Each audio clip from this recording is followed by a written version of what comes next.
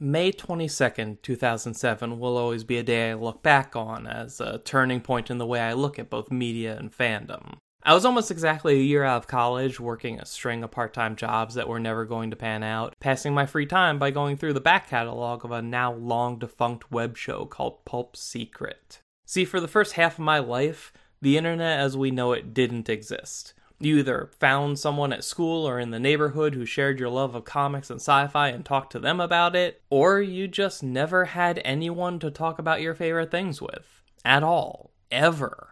And this was in a time before any of this stuff gained mainstream popularity, so if you like superheroes, chances are you were the only one around who liked superheroes, and even if someone else did, they'd never admit it out of fear of being made fun of. The rise of online message boards helped a lot, but even at their best, it was still kind of a poor substitute for more personal interaction. I was glad to have them, but I always wanted something out of them that they could never provide. So Pulp Secret was this really cool thing for me to see, and it was very much in that vein of, we don't know what making video content for the internet means yet, so we're just going to mimic TV news shows, but with comics.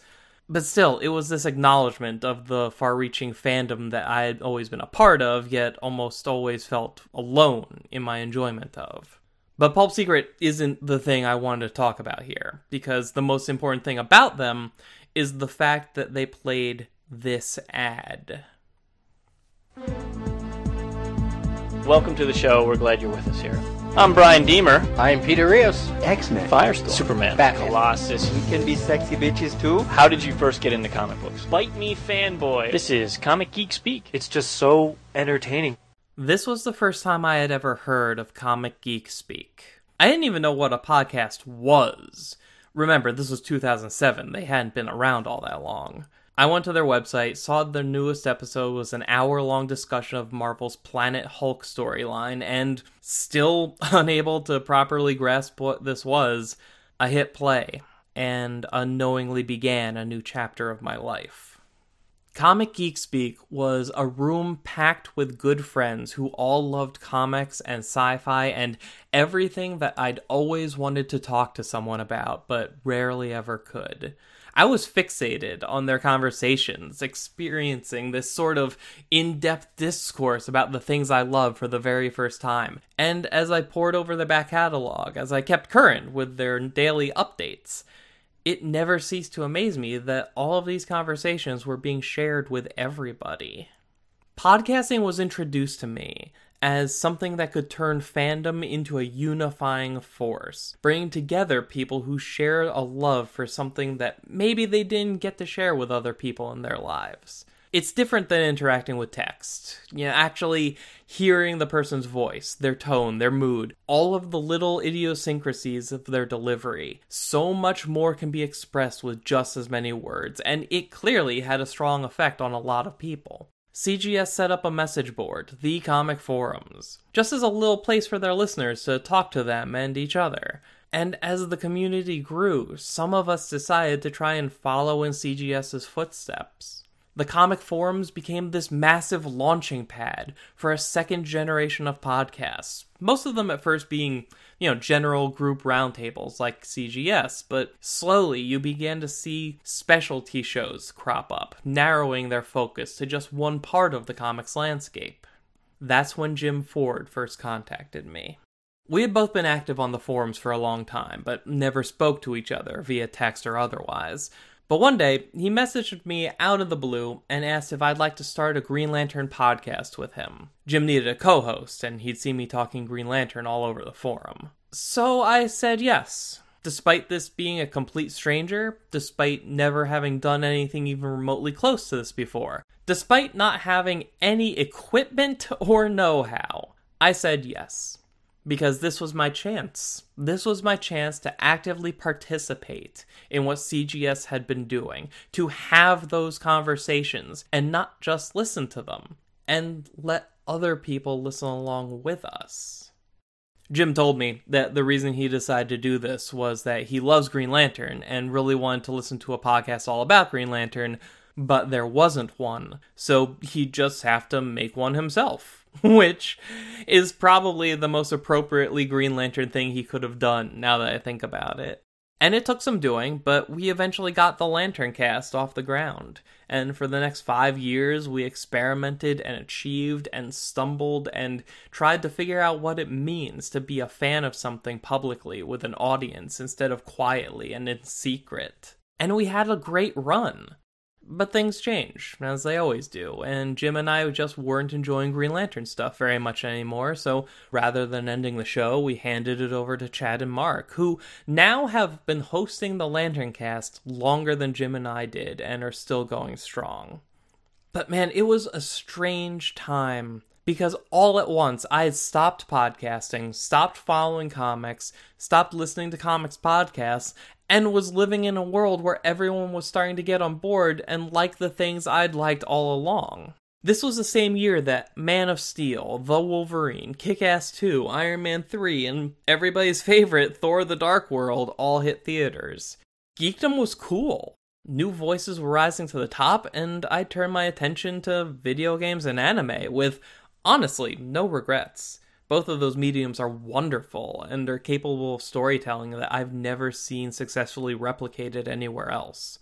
And it's kind of funny, because despite the fact that I've lived the last 6 or so years interacting with American superhero content on the same level as your average Joe casual fan who just likes going to these movies, I've never stopped wanting to explore and analyze and talk in depth about a piece of fiction that I think has something valuable to say. It's why I went to YouTube and pulled a Jim Ford, roping a friend into helping me start a video game Let's Play channel that went nowhere because A, we're awful, and B, we suck at self-promotion.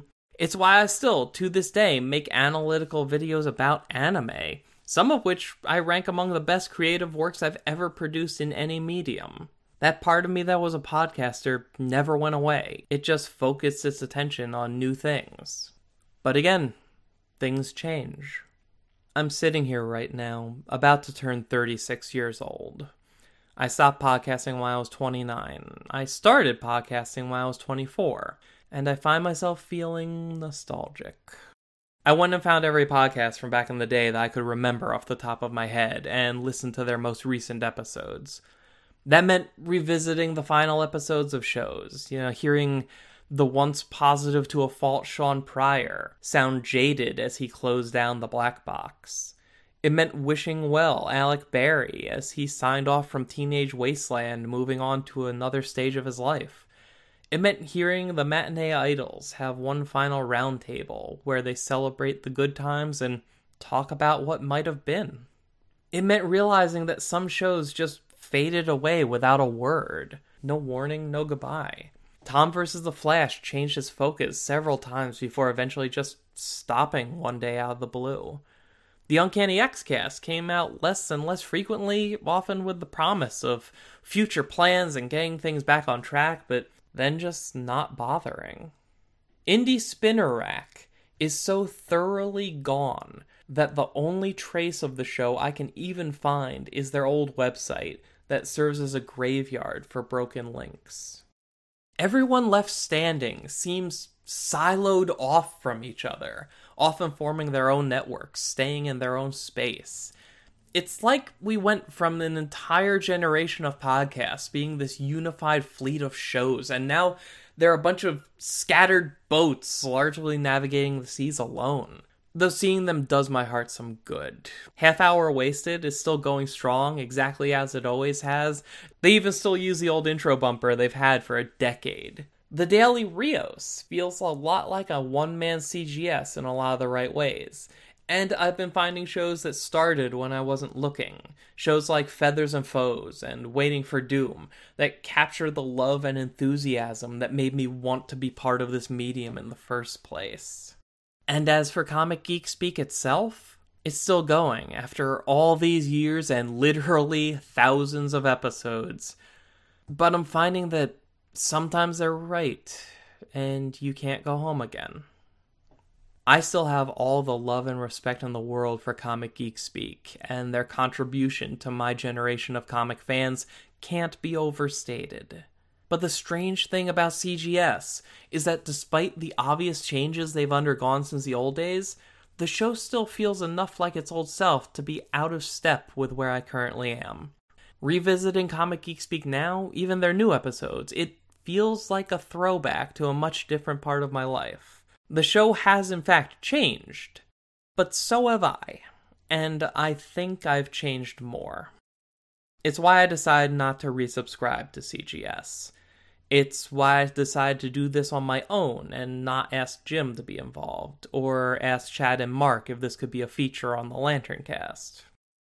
Because when I sit here and I think about all of it, about comics, about podcasting, about the content I've created in my 6 years away from both, about my generation of podcasters and how different we've all become, about CGS from May 22nd, 2007 and CGS in 2019, I realized that I don't want to go back to the way things used to be.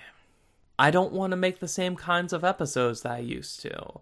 I don't want to talk about the same kinds of things anymore. I don't want to just be part of the conversation again. I want to help push the conversation forward into places it might not otherwise go.